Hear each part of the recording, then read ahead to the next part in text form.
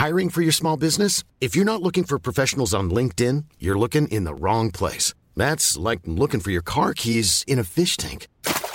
LinkedIn helps you hire professionals you can't find anywhere else, even those who aren't actively searching for a new job but might be open to the perfect role. In a given month, over 70% of LinkedIn users don't even visit other leading job sites. So start looking in the right place. With LinkedIn, you can hire professionals like a professional. Post your free job on linkedin.com/people today. Planning for your next trip?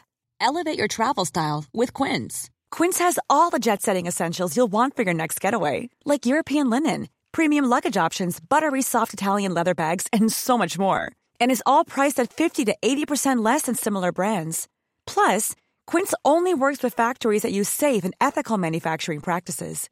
Pack your bags with high-quality essentials you'll be wearing for vacations to come with Quince. Go to quince.com/pack for free shipping and 365-day returns. Here's a cool fact.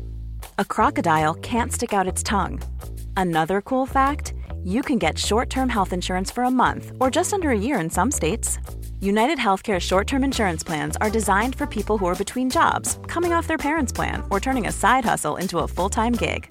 Underwritten by Golden Rule Insurance Company, they offer flexible, budget-friendly coverage with access to a nationwide network of doctors and hospitals. Get more cool facts about United Healthcare short-term plans at uh1.com.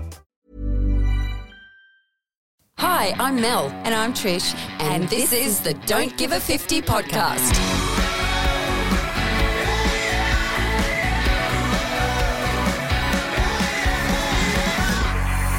Let's make getting old the new gold, as you say. I like that. I like that one too. That was mine. That was mine.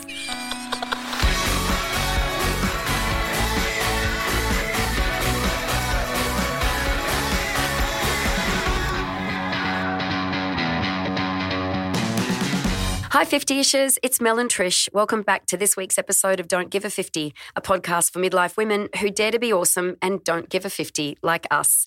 We would love you to continue to spread the word about our podcast and let your fellow 50ishers know we exist. Share our podcast with your friends and encourage them to subscribe. Today, we're heading into the world of dating and relationships, and we are thrilled to be sharing the studio with dating and attraction coach Jivani Blair West. You will remember we recently chatted to Jivani and her father, Dr. George Blair West, about their co-authored book, How to Make the Biggest Decision of Your Life, Unlocking the Secrets to a Healthy, Lasting Relationship. But today, we have Jivani all to ourselves. As a dating coach, Jivani specialises in teaching singles how to bypass superficial attraction strategies and focus on building the sustainable attraction needed to attract a high-quality partner and secure a satisfying long-term relationship. She has created her signature 9-week course, The Alchemy of Attraction, to help women aged 20 to 70 to develop their relationship wisdom and empower themselves to take action and find true love. Jivani, welcome back to the podcast. We've been so looking forward to today's chat because it's such a relevant topic for our age group. Thank you for having me. It's great to be here again. Oh, it's our pleasure and honour. Thank you. Yeah, we've been rubbing our hands together, ready for this one. Yeah, we have. We're just so fascinated by you and your journey. How does someone so young find a passion in this area to the point that it becomes a career? And I could imagine it would be such a rewarding one as well. Yeah, I do find it very rewarding and an honour. It's really awesome to have conversations with people about this really interesting area of life and to help them find success through relationships and dating. In my own journey, when I look back, I think it started probably in primary school. I was bullied in primary school. I had difficulty with relationships. What's their name, Jivani? What's their name? Where are they? I'm coming for them. Just kidding. But, you know, maybe they've grown too. Yes. Yeah. I'm sure they've grown too. But the blessing from it is I think it's made me a lot more attuned to relationship dynamics, and I've always just been very curious in wanting to understand relationships better and build better relationships, whether it's friendships and then later relationships, romantic relationships. And then the other side too is you've met my father. Yeah. My mother's also a psychologist and she also specializes in relationships. So growing up, there were a lot of conversations around what brings people together and what pushes them apart and how to build a healthy relationship. And it's funny when you grow up in that environment, we all kind of tend to think that when we're kids that the family we grow up in is normal, right? And that every family's having these conversations. It's normal, right? Yeah, sure. And it wasn't until I started dating and was in my late teens and early 20s that I realized so many people just hadn't had those conversations and there was a real lack of relationship education. And so often that turns into a case of the blind leading the blind and really bad dating advice being thrown around. So as I was on my own sort of odyssey of learning to understand relationships, I've had my heart broken. I've drawn a lot of this from my own experiences. From what I've learned from that, I decided I wanted to share that with people and help guide them through dating and relationships. You decided on that path, and then what did you do? Yeah. So I studied life coaching through the Coaching Institute down in Melbourne, and that was a really great starting point. At that stage, I hadn't actually decided that I wanted to be a relationship coach. I knew I wanted to be some sort of life coach. I was actually a yoga teacher before that and was very much interested in professional and spiritual development.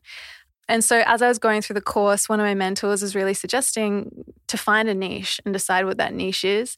And there were some prompting questions like, what influences have you grown up around? And what do you find yourself really interested in? What do you read books about? And I found myself, I would often be reading books about relationship. I'd grown up in this family that often talked about it. Such an amazing dynamic to grow up in. People can study that, but you had it firsthand every night, just normal dinner conversation. Wouldn't you love to have been a fly on the wall at Giovanni's family dinners growing up? Yeah. That would have been interesting. But it is so interesting. And I recall listening to another podcast, and I think it was from a sex therapist. And she was European, and she talked about the difference in the dynamic between European and Western society in that talk of relationships and sexual activity, all of that is very, very normal and encouraged, whereas in the Western world it's a bit hush-hush and, you know, it just made sense. Like, it is going to go on. It's part of life. We can't pretend that it's not going to happen. It's best to embrace it and chat about it so everyone knows. Accept it. Yeah, absolutely. Because there was this big thing, and this is a whole other podcast in itself, where with all the social media, a lot of kids have got access to pornography. And then they go to start intimate relationships, but they haven't learnt that that's not normal. Yeah. So, you know, you've got this whole issue. So you yourself, Giovanni, must have embarked on your dating into your dating world with far more knowledge than your average 17, 18, 19, 20-year-old. Yeah, it took me a while to realize that. And I think like most young 20-year-olds, I, at that stage, wasn't really willing to listen to my parents or ask them for advice. I was still like, I'm going to figure this out by myself. You don't know anything. Yeah. But really... Well, you probably at that stage would have known more if you're anything like my 17-year-old daughter. Yeah, I probably knew more than I thought that I did. Yeah. Or more than the average person. Yeah. But still had to make my own mistakes. And I think getting my heart broken really catalyzed me wanting to really get serious about figuring out romantic relationships. For sure. Yeah. I think some of those first heartbreaks can be some of the harshest as well. Oh, yeah. They're quite life-defining. I think it's important to get your heart broken once because otherwise you can't really understand love and relationships. But with my work, I'm really passionate about helping people avoid unnecessary heartbreak. Yeah. So I think it's important to go through it once, but we want to make sure that we're not repeating the same mistakes again and again. Oh, that's such an interesting topic. Isn't it? But I think, you know, it's important to go through it, but it's important to have someone there giving you advice around it that supports you so you don't go through a whole downward spiral of self-worth and battered confidence that you have somebody to say, like you just did, you need to go through that to learn. Yeah. That's part of life. That's what you're meant to be doing in your early years. Yeah, exactly. As hard as it is. It's shocking. As much as it sucks. Yeah. So bad. Giovanni, I've been poking around your website and I found that the more I learnt, the more interested I became because I was relating a lot of the information on your website to the friends in our friendship circle who are single.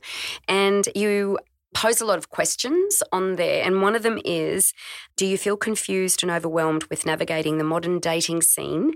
And we have girlfriends that 100% feel like that. So where do you start unpacking that for people that come and see you? Yeah. So with my one-on-one clients, we always spend the first session going through their past relationship history and experiences. That's really helpful for me to get to know them, where they're coming from. And I'm always looking for what are the patterns and what are potential blind spots. So that's a really important starting point. And I've been doing this for over 5 years now. And so over that time too, I've also seen common themes and patterns emerge. And some examples of that might be, not being able to get past a certain date or difficulty with building a deeper connection. Trouble with managing boundaries is another big one. Such an important one, but can often be a bit confusing for people. And what sort of boundaries? Well, boundaries as you're building a relationship, what's healthy. Some people are people pleasers and they don't have healthy boundaries in place to protect their heart and to pace the relationship in a productive way. And other people have boundaries that are too firm and too high, and they're unknowingly often pushing away perfectly good potential partners because they just don't know how to let their guard down. Okay, awesome. So, sorry, I interrupted your list after boundaries. Well, just another example. So often too, some people just feel like they just don't know where to start and they don't know how to put themselves out there in a productive way and how to then, if they can make it to, a few months in, how to take that relationship to the next level of commitment. So I'm a mechanic archetype, which means that I love to pull things apart and put them back together and figure out how they work and break things down into practical steps. So that's really how I approach my coaching, and that's what's led to the writing of the book with my father and the building the courses and programs that I have, breaking the dating process down into milestones and focusing chunk by chunk on what's important at each stage. That's so interesting, isn't it? Because there's so much to it. And I would imagine if I was in that situation, I would feel completely overwhelmed. We have got one girlfriend in particular. Sorry, Trish, were you going to... No. I was just with talking about this, the steps and the milestones. Melinda and I were having a conversation before you arrived, and we were just saying that when we were single back in the day, the glory days, as we like to refer to them, for a long time there, and we both experienced that, we didn't actually get asked on dates. And I don't know if that has changed now, but quite often dating as such didn't seem to be as common. Like you would go out and you would meet someone and you would hope that they would ask for your phone number or call you back, but yeah, there wasn't that dating culture that you would see on all the American sitcoms. That's an interesting point. I know some people I've spoken with over the years have said that dating in some ways seems like a very American concept that we haven't necessarily embraced here as clearly, or it's not as clearly defined here. And I think there is that culture of hanging out and things kind of slowly building. Yeah, or hanging out, hooking up, hoping someone will give you a call back. You talk about the dating. It's excuse me, why was it ever up to them for 50's sake? No, we should have just... We did. Need I remind you, I think there was a few times we did. Oh, dear. Have we digressed? We have digressed. Tiffany, what is let's change the subject very quickly. Violently. Very quickly. What's the biggest myth about being single in midlife, do you feel? Yeah, I think the biggest myth is that it's all over. It breaks my heart every time when I meet someone who is middle-aged and just feels like, well, I'm single now, therefore I'm always going to be single. And that's not the case at all. One of my favorite clients, in fact, I know I'm not meant to have favorites, but I kind of do. She won't mind me sharing this because there's a testimonial on my website that she's generously given me. But when she first came to work with me, she was 69. She'd never had a serious relationship. She worried that she wasn't capable of it. She'd had flings and things throughout her life, but she'd mostly focused on her career and just hadn't really had that committed long-term relationship. And I remember her first email to me, she was so worried that she was too old. And it was so sweet, the way that she was like, I'd love to work with you. I'd love to change this in my life, but I'm petrified that you'll just think I'm too old and write me off, which is why I actually work with a lot of clients over 50, and I'm really passionate about that because it is an underserviced market, and I want you to know that you can find love at any age.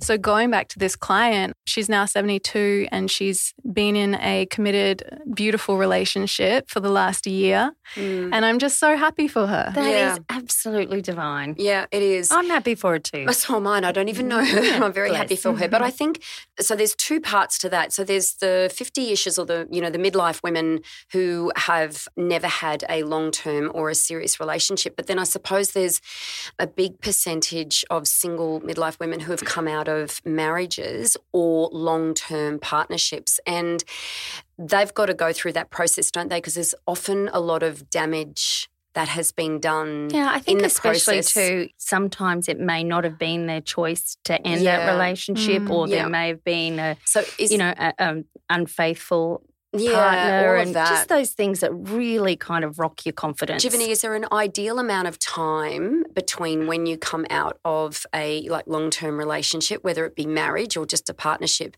and when someone should come and see you? Yeah, I can't put a time limit on it because every relationship is different, but I do recommend for us to work together that you're at a point where you're mostly moved on for that, or that you've processed that relationship. Particularly if there was trauma involved, it's important to work with a therapist to help move through that. But if you're at a stage where you're able to accept that past relationship and you're ready for something new and you're feeling that calling, then that's a really good place for us to start. Okay, so Jivani, that's a couple of key points there, that they have processed it and reached acceptance and they're in that headspace that they're ready to move forward. So are you the person that actually tells them that? So if they came in and they were still sort of quite Well, I guess they probably upset wouldn't even come in and see Jivani if... I don't know. I guess unless they were doing it almost like for not revenge, but to, as part of a coping. Trying to catapult them out of their spiral. Yeah. I think taking time to process past relationships is really important. And whether you've been with someone for years or decades, or even if it was just a few months, just taking that time to reconnect with yourself, because we fall into different patterns when we're in relationships. Sometimes we can, especially if it's a really long-term relationship, we can lose touch with who we are to a certain extent. And it's important to take that time to reconnect with yourself as an individual so that you can make a better choice when choosing a new partner. When you know yourself, that choice becomes much easier. Yep. Do you think people do that better in midlife than perhaps younger people? I think the beauty of midlife is life experience, right? And being able to reflect upon your experiences and learn from them. So I think there is a good opportunity there that probably comes quite naturally for a lot of people. And so going back to the people who have never had, like your lovely client, your key message to them is you're never too old to find that wonderful connection with someone. Okay. Yeah. Jivani, I just touched on this before. We often experience limiting beliefs. Our self-worth can potentially be damaged by rejection and heartbreak. Part of your coaching involves helping people overcome the blocks and barriers that are sabotaging their romantic life. Can you talk us through the types of blocks and barriers and what are some of the warning signs our single 50-ish should look out for? Yeah. That's a really good question, Trish. I think you wrote that one. Well, it's my turn, though. Sorry, Jivani. Yeah, I can't give you an exhaustive list, but I can go through a few points with you. So I think one of the biggest one is fear. That one comes up. Fear of being hurt again. Yeah, fear of rejection. Fear of rejection, but I think to a certain extent, fear of being hurt again is maybe a bigger one, particularly if you've come out of a past relationship that was toxic or unhealthy or unsatisfying. Fear of making the wrong choice, that sort of thing. Another big one that pops up a lot in my work is what I call independent woman syndrome. So this is an interesting one, right? Yeah, it is. Because on the one hand, it's great to be independent and to be confident in your life and to know where you want to go. But it's hard to be in a relationship and independent, right? And the opposite of independence is codependency. That's not the only alternative, though. What we're really reaching for in relationships is to find a state of interdependence. Yeah. And so sometimes, particularly when people have been on their own for a long time, they get so used to being on their own, they get so used to being independent that when they start dating, they start often unconsciously. They're not necessarily aware of how they're doing this, but they're pushing people away or sabotaging the relationship. And maybe this comes back to fear too, fear of being vulnerable and letting someone into your life again, fear of being hurt. But being aware of that independent woman syndrome is really important, keeping an eye on that. So that'd definitely be a warning sign. Yeah.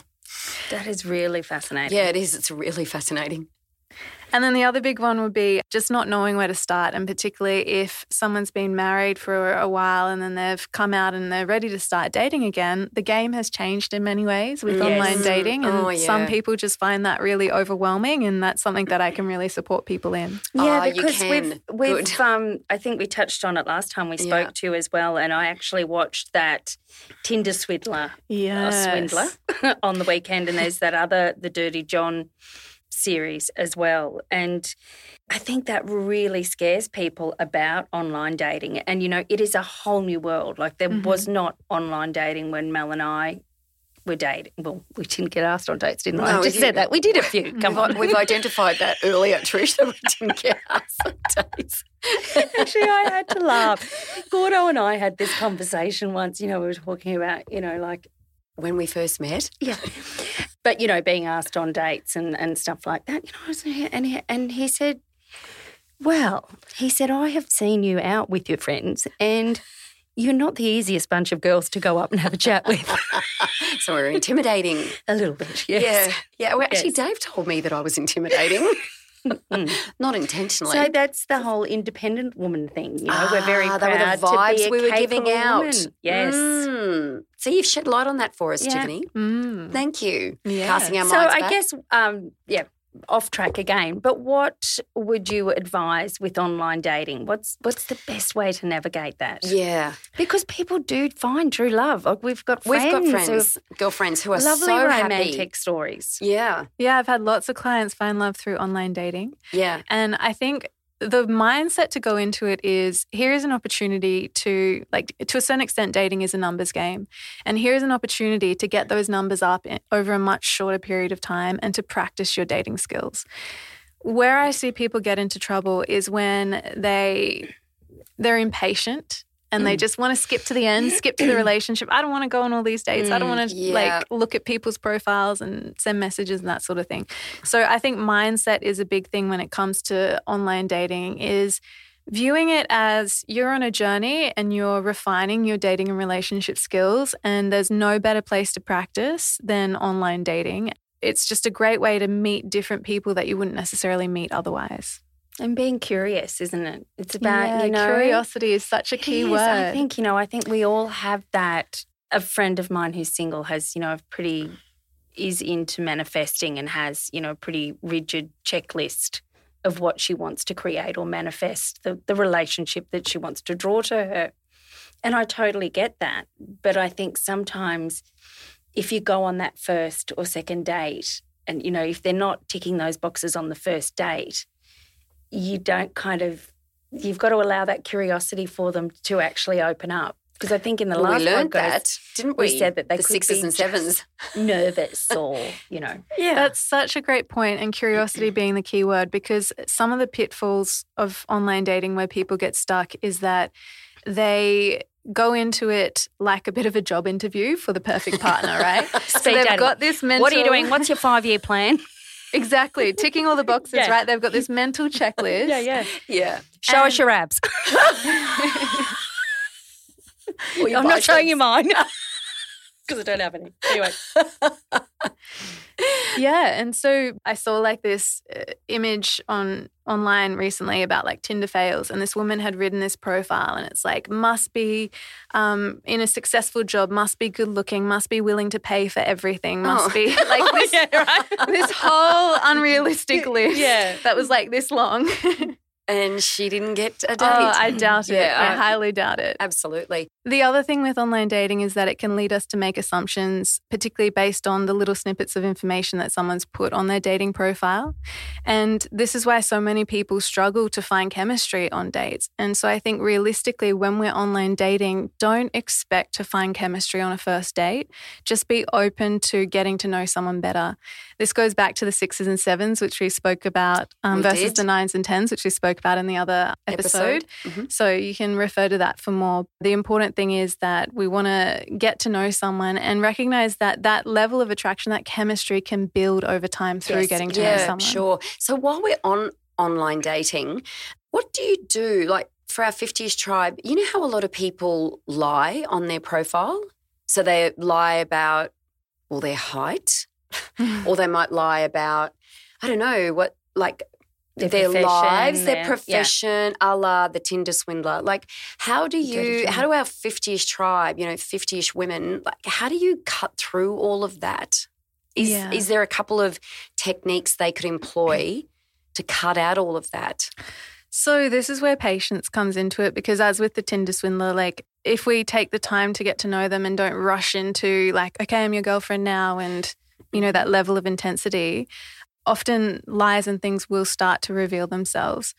That's why also when you're online dating, the other tip that I'd have is to date multiple people at once. And that way you're getting to know different people. You're learning about, who they are as individuals. You're not too focused or fixated on one person. And I really recommend that at least for the first 8 to 10 dates, you don't commit to someone because you don't know them yet. Even if you're feeling all of the great vibes, it's important to take that time to really get to know them and to build that trust over time.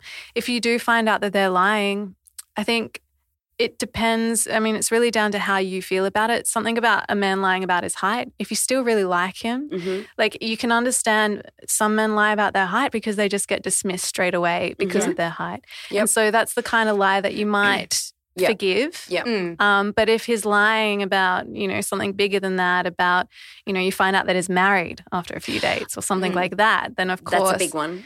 That's a red flag. It's a big red flag, The biggest red flag of all. Yeah, that's really interesting. And another interesting point you've made there is to not have an expectation for chemistry to be there right from the word go, that there's just that interest there, like a level of interest. And I know we talked about this when we were the episode with your dad as well, about the conversation. So they're asking questions. They're curious about you as well. We've got over the nerves where some people just talk about themselves. We've got over that and they're starting to show curiosity, but you're still like, I'm not sure. But just expect that that's probably going to be more likely the case than not, and that potentially the chemistry will come.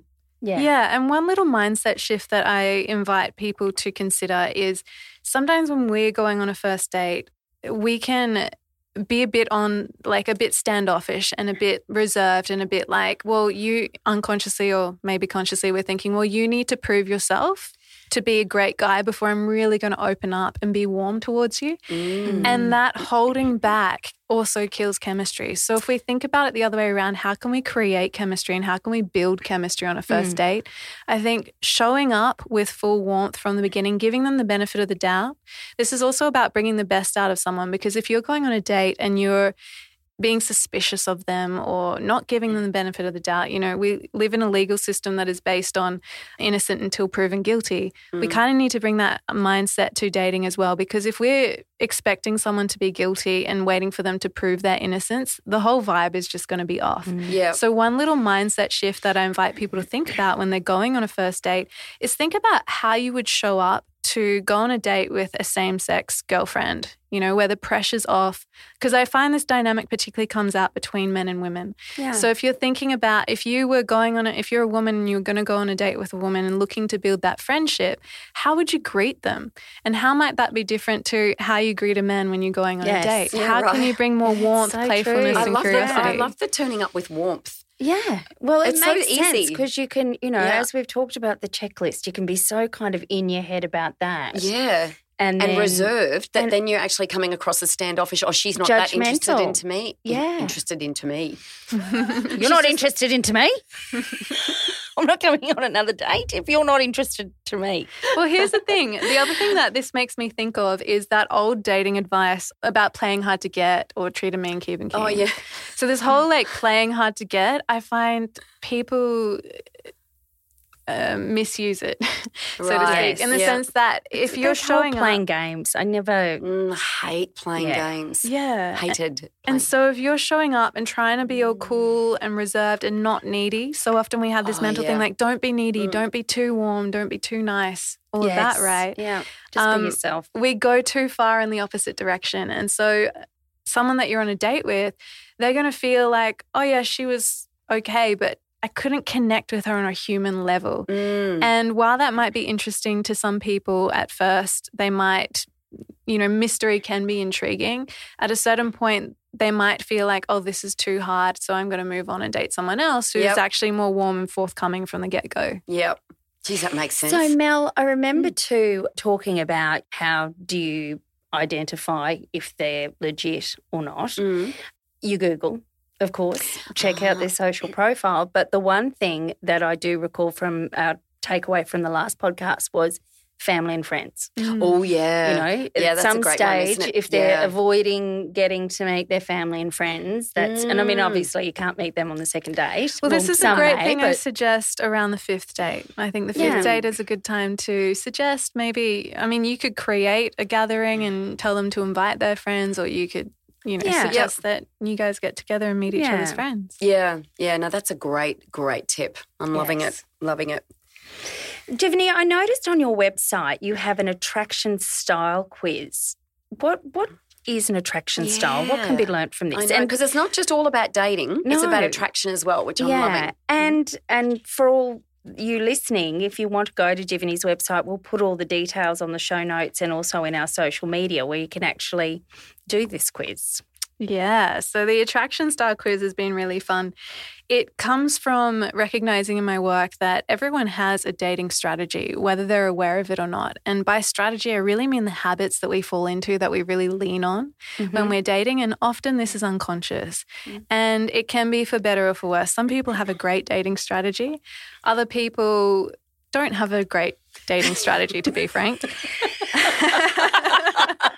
You could hear where that was going. Melinda, I'm thinking our dating strategy from the late 80s, early 90s, or actually 90s sometime, may not have been ideal. Oh, yes, Trish.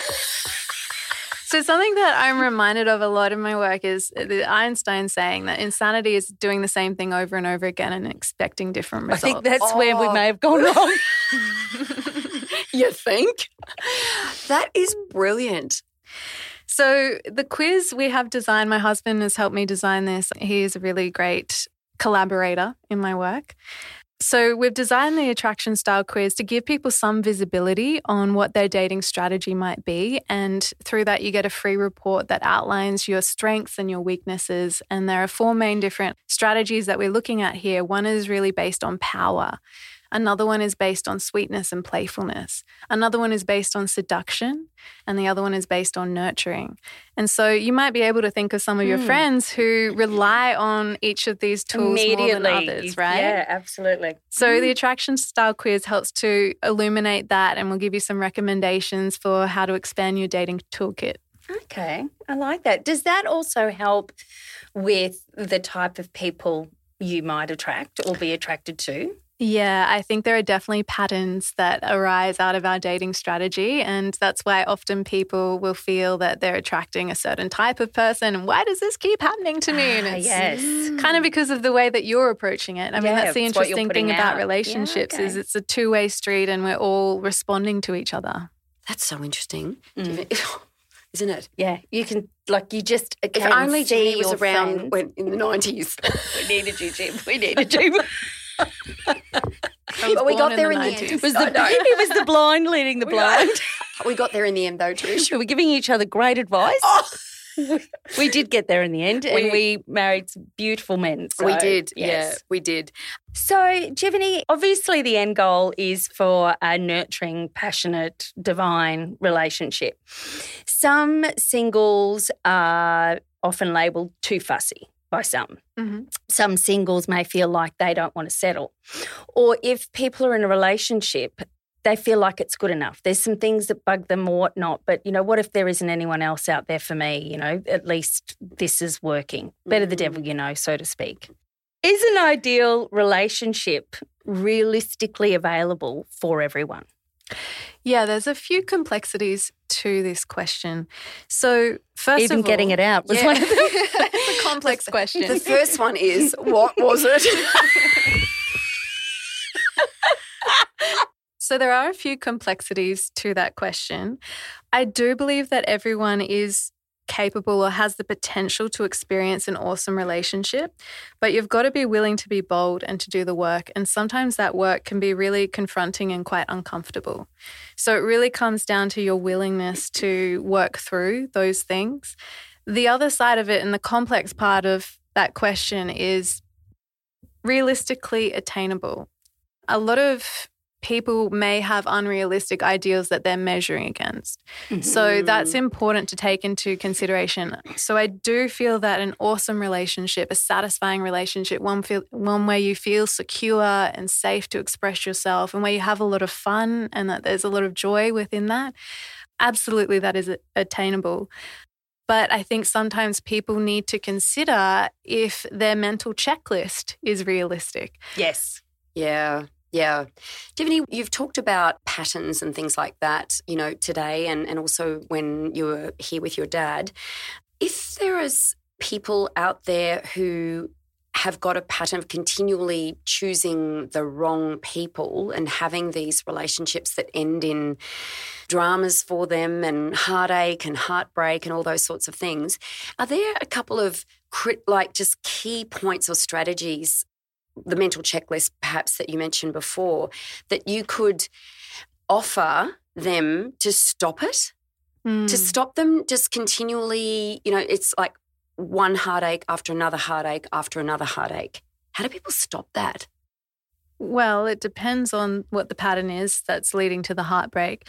But I think being reflective, taking that time to think about what can I learn from this and to really be honest with ourselves. One exercise that I think is really useful, it's a very bold exercise, it takes courage, but being willing to ask your friends who know you best what they think, if they can see any patterns or any way that they think that you might be sabotaging your relationship. Yep. Now, you can't expect your friends just to tell you this if you're like venting to them about your relationships. They want to be a good friend. They want to hear you out. They want to support you, right? Yep. So this has to be a separate conversation. And the way that I recommend you do it is you can send them a message, an email or a text or whatever that says, hey, I'm really wanting to grow and to have better relationships. I'd really appreciate if you could take some time to give me some honest feedback. I promise I won't be mad at you. This is like a real opportunity for you to share with me one or two things that you think could help. Yeah. That maybe I'm not aware of. Maybe it's one of my blind spots. Yeah. And getting that feedback can be so powerful. And I think if they have asked you for it, then you feel in a much better space to actually give them that. Yeah, to receive it and also give them the feedback. Otherwise, as you said, you're just supporting them, aren't you? Yeah.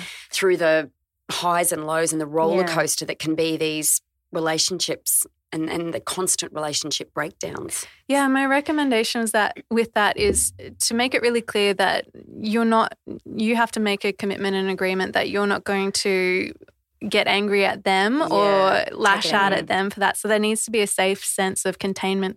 The other thing that I suggest with this exercise is that ask for it as a written letter so that they have time to put it into the right words. And when you receive it, you have time to sit with it. You don't have to jump into a defensive mode, which is often what we would do if we're having that conversation. So give yourself the space to fully receive that and replaying it in your own head. If it isn't written down, you can screw it around the wrong way and, how you recall it may not be how it was intended. And exactly. that's the thing. If you risk getting a defensive reaction from your friend, then you're not going to be completely honest, are you? If you that's can the see thing. a pattern. It's a delicate conversation to have, and you need to be willing to take responsibility for that and to create that safe space and to process the response that you get, knowing that your friend is giving you this feedback with love and with the desire to support you. And it's actually going to be as uncomfortable as it may feel, a much faster route to your growth because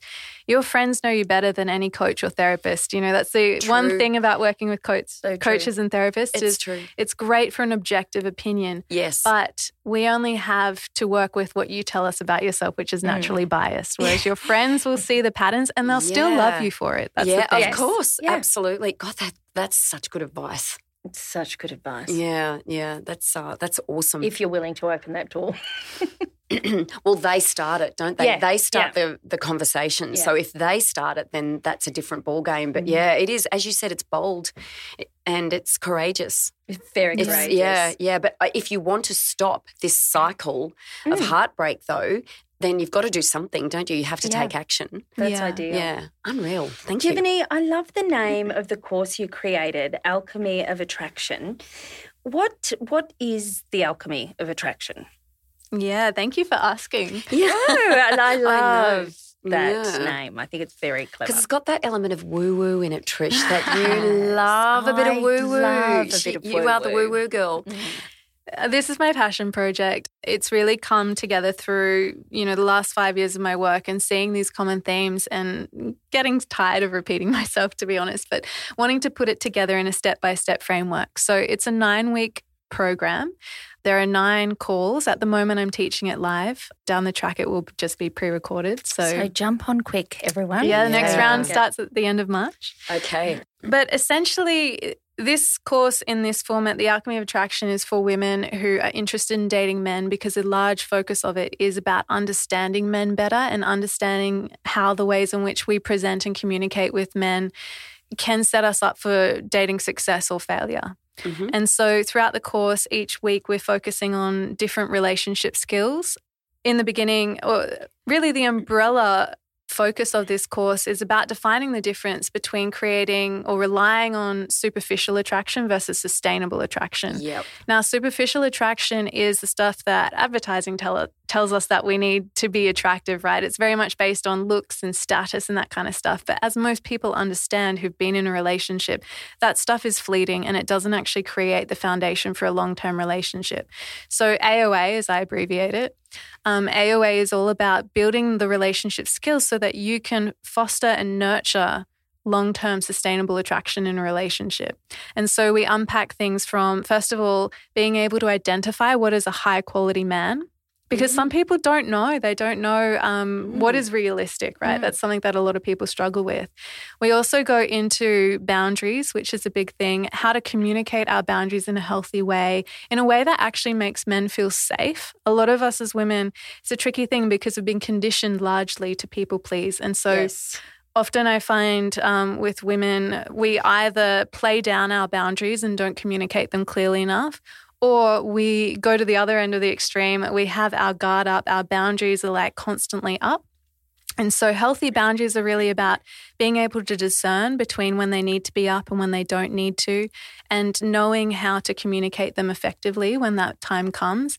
And as women, too, taking control of the pace of the relationship, because sometimes men will push us to progress a relationship faster than what we're ready for. Yep. And we may not want to push them away or shut them down. So sometimes we can get caught up in going along with it. Yeah. But I really believe as women, we do have that power and the opportunity, if we're willing to take it, is to set the pace of a relationship and allow it to unfold at the pace that we're comfortable with. Great answer. Yeah. That's awesome. Yeah, Jivani, you mentioned before you referred to an archetype, and I know that in your course you also play with finding people's archetype. What is an archetype and how does it relate to dating, etc.? Yeah, so in the course we actually work with 4 different archetypes, and I find archetypes are so brilliant to work with because they provide us with a blueprint for a set of maybe character traits that we want to learn to develop. We may not be familiar with them yet, but it kind of gives us a map or a reference point for us to aim towards. So in the course, there are 4 key archetypes that I work with. I call them the 4 key archetypes of feminine attraction, and we need all 4 of them. So it's not so much a matter of just finding yours, but learning what we can learn from each archetype. So I'll give you an example. I won't tell you all of them because it's a secret. Okay, of course. But I'll give you an example of one of them that we work with in the course, which is the Queen archetype. And the Queen is very much first about connecting with yourself, your vision and your values for your life and relationships, because that gives you a much better starting point for choosing a partner. The other aspect of the Queen is boundaries. And so being willing to take responsibility for your boundaries, learn how to voice them, everything that we were just talking about. Now, each archetype also comes with a shadow side. And the shadow side of the archetype is the Ice Queen. And the Ice Queen is that pattern of behavior where we are going through life with our walls up and unknowingly pushing people away. And so the beauty of archetypes is that it gives us a language to talk about these different patterns, something that we can relate to. And so I can talk with my students about, bringing more Queen energy to dating and their relationships. It's such a good way because, like, I'm quite a visual person. So when did I say visual or visual? I'm quite a visual person. So when you're talking about that, I can picture that, which helps to define what you're actually talking about. So for each of those, I think that would be really good for people. Yeah, and it's great for building our awareness. So each archetype, we have the empowered version, which is like the best version, the archetype at its best, and the shadow side, the Ice Queen in this case. And so it empowers people to build their awareness of, we're not always going to be a perfect queen. But it helps us recognize, okay, I'm playing out these Ice Queen patterns now. What do I need to do to get back into the empowered queen? And why is that important? That is so good. I know. Single 50-ishers, you need to get... Yeah. And then we need a course for us married 50-ishers to reignite. 20 years down the track. Bring a bit more joy back in. Perfect. Sign us up. Oh, sorry, Gordo, do I need you? Do you need Gordo's permission? Do we do it together? Jivani, at our usual wrap-up question, we would ask what the 50-ish Jivani would tell the 20-ish Jivani, but because you're so young, we can't do that. So we're going to flip it around. And young but extremely wise beyond 2 years. Oh, yes. But so what sort of relationship advice do you think that a more mature Jivani would give your younger self? I think one of the most important... I think it's me. You've been close to me for too long. One of the most important things I've learned along my journey that's really helped me with my dating and relationships is valuing what feels good over what looks good. And I think that's something that we can get caught up in sometimes, particularly I was very much more caught up in it in my early 20s, like just dating guys because they looked good or because they sounded good on paper, but the emotion wasn't there. And then conversely, dating other men who maybe didn't have that status or whatever, but the connection was there. And this ripples through all different areas of my life. I think it's just so important because we do live in a culture that values what looks good so much and to our own demise. True. And so taking that time, even within ourselves, like valuing the way that we feel over the way that we look. Yep. Valuing our relationships and the way that they feel over the way that they look. Because sometimes too, the people that we fall in love with, I did say this in the other podcast, but the people that we fall in love with, we may not have picked them from their Tinder profile, from their photos, right? So true. But the energy, that's what really makes relationships, and that's what's so important to keep in sight. Yeah. Oh, great answer. Great answer. Jivani, thank you so much for coming and chatting with us today. And honestly, 50-ishers, if you want more of this extraordinary young woman, we are going to leave details in our show notes for Jivani's courses, her website, the book that you wrote with your dad. You're totally awesome. Thank you. That was just 50 and amazing. Yes. It was. It was so interesting. Thank you so much for having me. I wish you were there when we were single. If only. Mind you, as I said, it turned out all right. Turned out all right. We probably could have avoided quite a bit of heartache ourselves. That's the bit that whole pattern thing. The whole pattern thing. I know. There's all these things Jivani's been saying, and I'm like, yep, did that, yep, did that, yep, no, fell into that pitfall as well. Absolutely. That's it from us today. Don't forget, you can follow us on Instagram at don'tgive50 and email us at hello@don'tgive50.com.au. And remember, our gorgeous 50-ishers, life is for living. Don't give a 50 because we are all 50 and awesome, regardless of age, and living is an absolute privilege. So get out there and go dating, ladies. If you're single, do it. Yes. Thanks, Jivani. Thank you.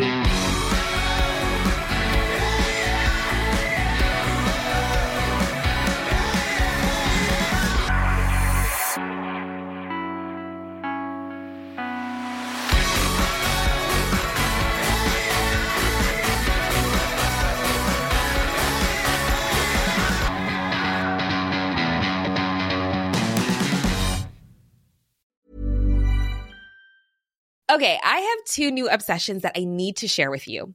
Impress No Glue Press-On Manis and Impress Press-On Falsies Lashes. Trust me, these are getting ready game changers. Both require no glue, so there is no damage to your natural nails and lashes, no mess, and no annoying dry times. Just one step and you're done. Boom. Instant glam. Visit impressbeauty.com/presson and use code PRESSON25 at checkout for 25% off Impress Manicure and Press-On Falsies. Hey, it's Paige DeSorbo from Giggly Squad. High quality fashion without the price tag. Say hello to Quince. I'm snagging high-end essentials like cozy cashmere sweaters, sleek leather jackets, fine jewelry, and so much more. With Quince being 50 to 80% less than similar brands. And they partner with factories that prioritize safe, ethical, and responsible manufacturing. I love that. Luxury quality within reach. Go to quince.com/style to get free shipping and 365-day returns on your next order. Quince.com/style. Mom deserves the best, and there's no better place to shop for Mother's Day than Whole Foods Market. They're your destination for unbeatable savings, from premium gifts to show-stopping flowers and irresistible desserts. Start by saving 33% with Prime on all body care and candles. Then get a 15-stem bunch of tulips for just $9.99 each with Prime. Round out Mom's menu with festive rosé, irresistible berry chantilly cake, and more special treats. Come celebrate Mother's Day at Whole Foods Market.